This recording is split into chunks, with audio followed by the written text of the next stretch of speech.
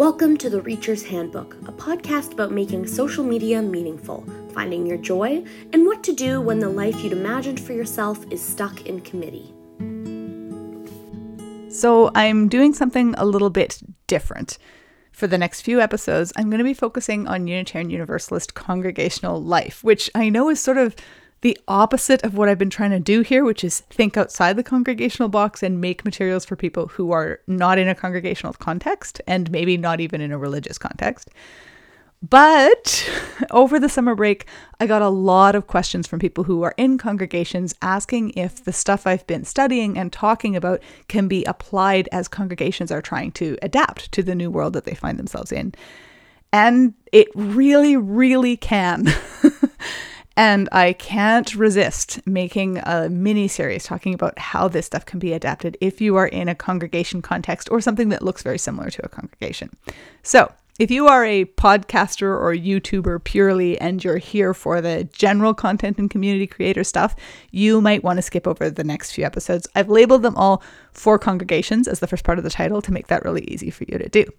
Also, heads up, the format's going to be a little bit different for these episodes. In previous episodes, I've been working from a script mostly and kind of using a crafted narrative. Of course, I'm going to stick to telling stories because telling stories is the only way that I know how to talk. But I am speaking a little bit more extemporaneously in these couple episodes because it's basically workshop material that I've repurposed. So if that is not your jam, no worries. I'd skip ahead a few episodes. But if it is, and if you're from a congregation or interested in congregations, welcome. This mini-series is for you. Okay, still here? Great. All right, so if you're from a congregation, I'm guessing you have a question that is a variation on the question that I've been getting all summer, which is some variation on the world is changing and congregations are struggling, and what does fields of study outside our traditional structures, what do those fields have to teach us that we could use to survive and thrive in a changing future? And the answer to that is there's a whole lot there in just about every field that I looked at. I found myself constantly thinking, if only congregations knew about these ideas and these tools, it would make things so much easier. And I cursed that we study theology in seminary instead of marketing and campaigning and entrepreneurship.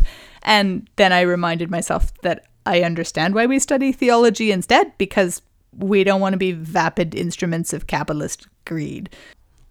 But that said, people could make similar complaints about churches. They can look at some of the things churches have done and say, I don't want to use anything from that toolbox. But the thing is, tools are neutral. Okay, fair enough. Not all tools are neutral. Atom bombs aren't neutral. There are tools in marketing that I don't think are neutral. But frankly, there are tools in the world of organized religion that I don't think are neutral either. And as Unitarian Universalists, we're used to doing that thing where you take a field like organized religion and you take what is good, and the things that are practices you don't agree with morally, you don't use those practices. And I would submit we can do the same thing with marketing. And that feeling of squick you have about marketing, I think can be a compass in the same way that feeling of squick that we have about evangelism is sometimes a compass. And it comes down to, for me anyways, thinking about consent. So we don't do religion that pushes on to people something that they weren't looking for. We do religion where someone has a need and we let them know that that need for community, that need for a place to wrestle with meaning, we can help with that. By the same token, I think marketing that induces a need is immoral marketing. But I think it's important to think, where are the people who are really desperately looking for what we have to offer, and how can we stop mislabeling what we offer and hiding, frankly, what we offer so that the people who are really looking for it can better find it. That's all I'm talking about when I'm talking about marketing. So, as usual, I'm going to start with a story. And this story comes from right when I left traditional ministry training to go out into the world and learn new things.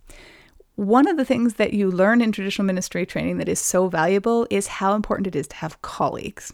And one of the struggles I faced is that for what I was doing, who were my colleagues?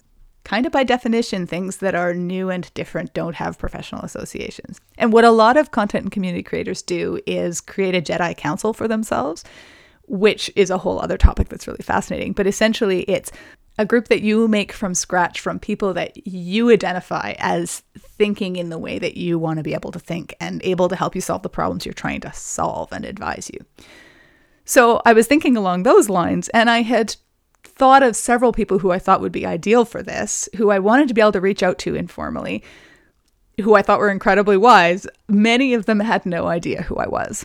And so how do I start building that then, if I don't have the structures of a professional association? And so I decided to use Facebook as my tool of choice, because I was using Facebook as my tool of choice for everything at that time. And I thought, can I use the tools of the algorithm to take a person from having no idea who I am to seeing themselves as a colleague that I could reach out to if I needed to? Which I know is super, super creepy. So the method was something along the lines of creating posts that I knew would interest that person, and that would also be of interest to mutual friends who would share them. And then once they'd seen enough of my posts, becoming their friend, tagging them and things. There's a whole thing. The details of it don't really matter. It was quite effective. A lot of those people are colleagues now. But the real lesson from it was how much better my Facebook wall was while I was running those experiments. So not every day, because I was doing a lot of different things, but often when I was sitting down to write, I was picturing a specific colleague in my mind and thinking, what is it that she would find really interesting? Which you don't want to do with everything you write, but doing it sometimes gives things a kind of focus. So it takes you from, what do I feel like saying? Oh, here's my breakfast, here's a funny meme, here's blah, blah, blah, to thinking about a type of person and what you can provide to that type of person. And so this concept, when used in marketing, is called an ideal customer profile. And it means that what you're offering becomes more focused and of greater appeal to a specific audience. So let's say you're selling cars. What's the problem you're solving? You're getting people from point A to point B. Who are you solving that problem for? Well, if you're selling minivans, you're solving it for a different person than if you're selling sports cars. And so the marketer will ask you to get a really clear picture in your mind of who your ideal customer profile is. And that allows you to really focus your outreach and, in some cases, focus your product, although that's not what the marketer would be helping you with.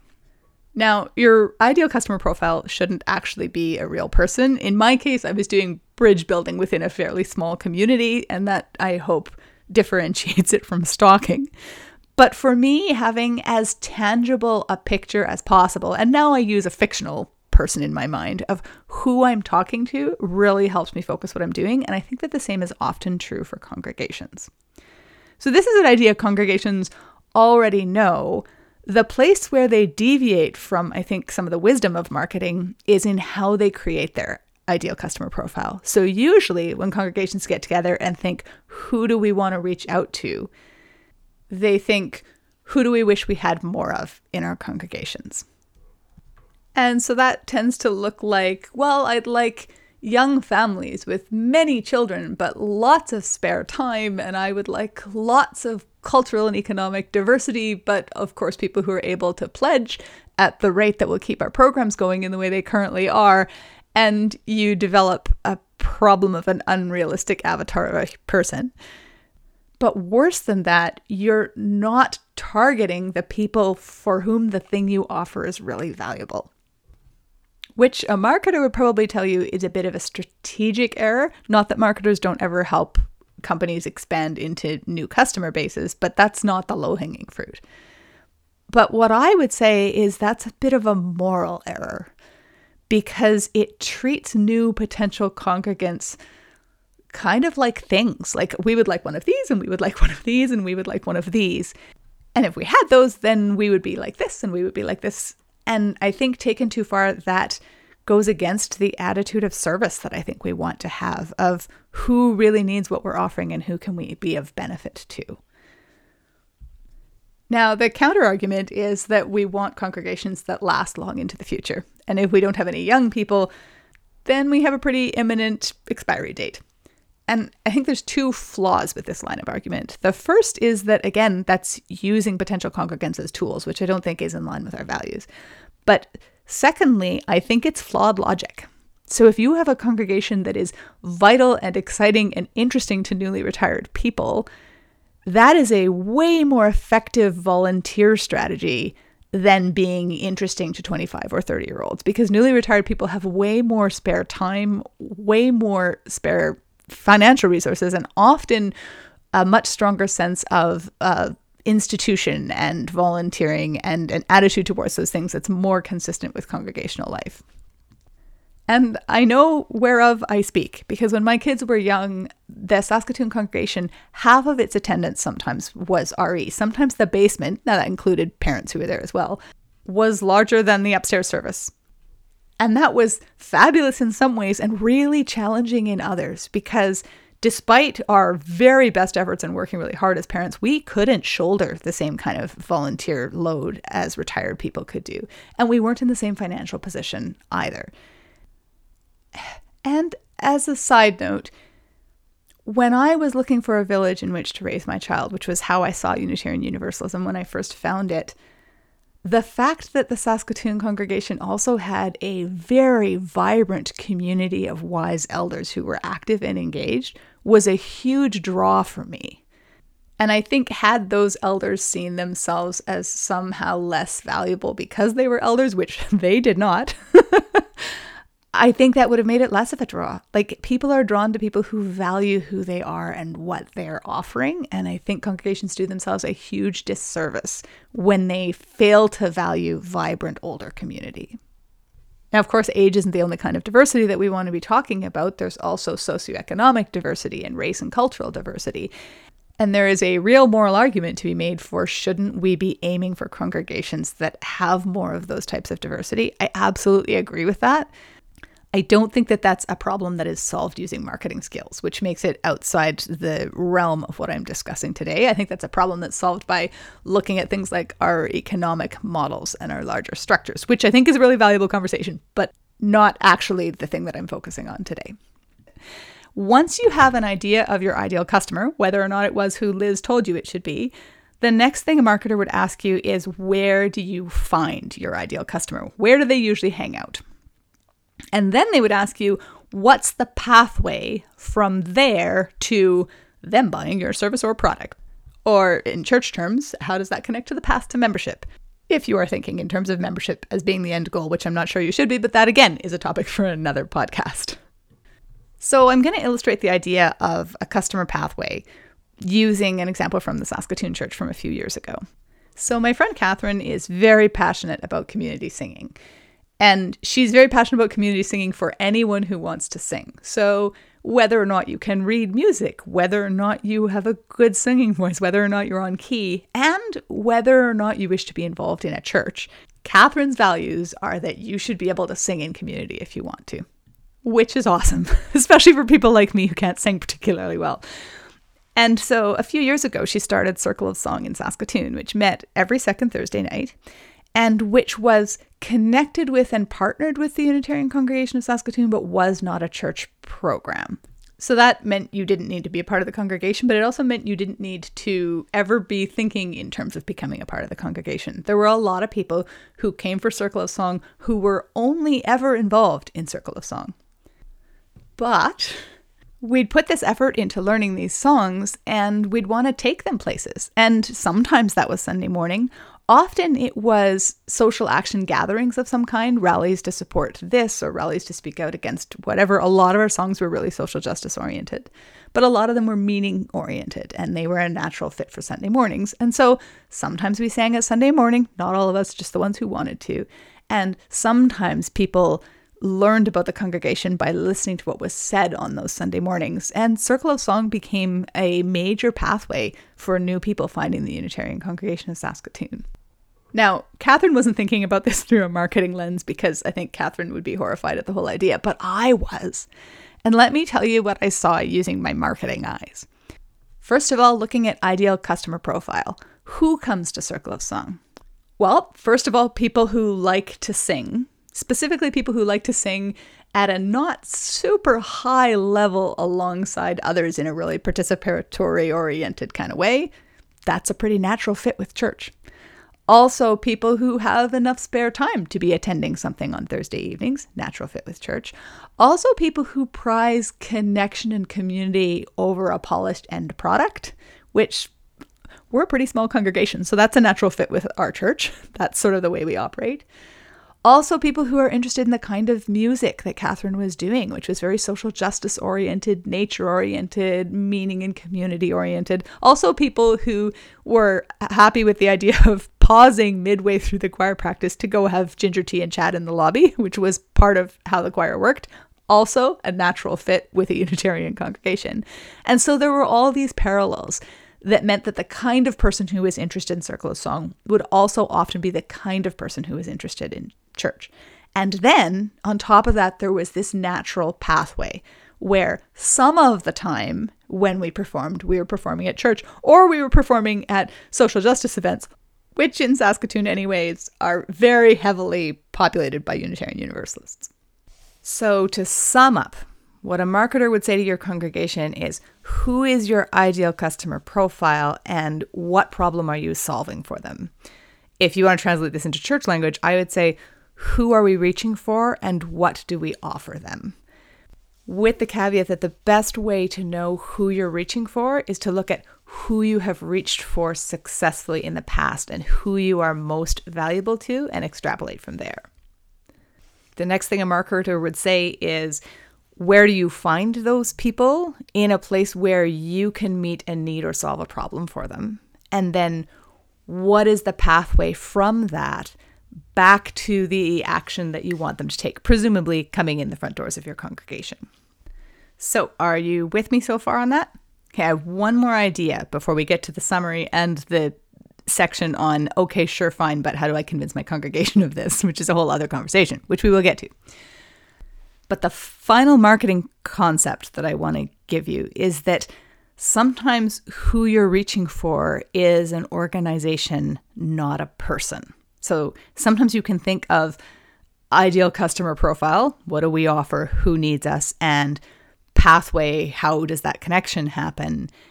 Sometimes you can apply that to an organization. So I'll give you an example. Several years back, nuclear power was a significant issue in Saskatchewan. And the Social Justice Committee met to draft, I think it was a press release or meaningful action they were going to take against nuclear power. And it was drawn to their attention that not everybody in the congregation was against nuclear power. And so how could they take meaningful action on this issue without misrepresenting members of the congregation in a way that made them uncomfortable? So they had a couple of options. One, we could sit around a table and debate endlessly and draft a press release that was watered down enough that nobody disagreed with it and then send that to the newspaper and have it not read by anyone. Or we could tackle this in a different way. And so what the Social Justice Committee did was they held forums. So they went to the library and they said, nuclear power is a really meaningful issue in the upcoming election. Can we hold forums in your space using UU values of discussion and democracy and our principles? And then they went to the agencies that were pro-nuclear power and the agencies that were against nuclear power. And they said, we're going to do this. Send us your best people. And they advertised those. And so they were meeting the needs of three organizations.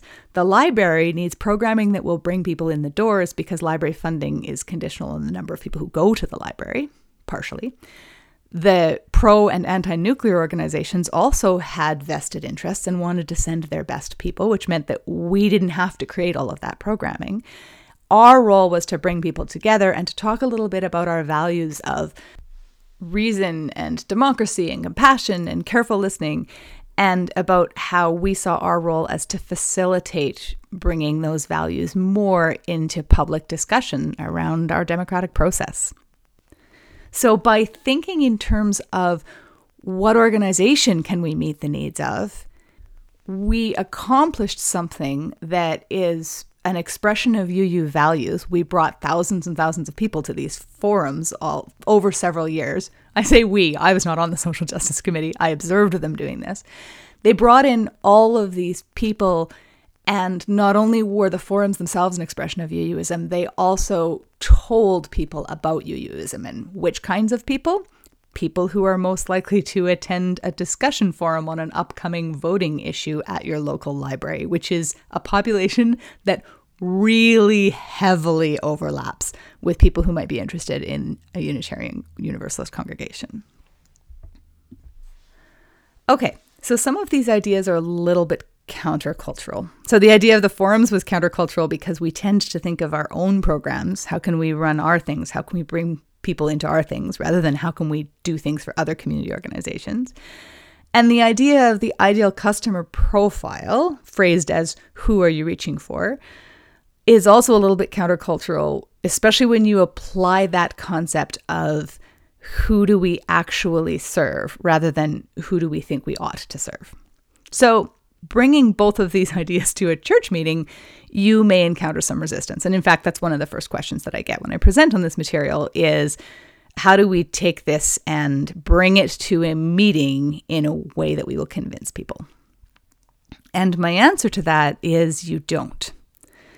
My experience is when you are proposing something that is counter to the culture of an organization, you are better off to avoid that discussion entirely. You're better off to tackle the issue by having very small experimental programs that are an embodiment of the way that you want to do things, because you're not actually trying to get to a discussion. Even if everyone around the table agrees with you, you still haven't accomplished the thing that you want to accomplish. So your goal isn't actually to convince the other people around the table. Your goal is to get the opportunity to try a thing that is in the vein of the way that you are thinking.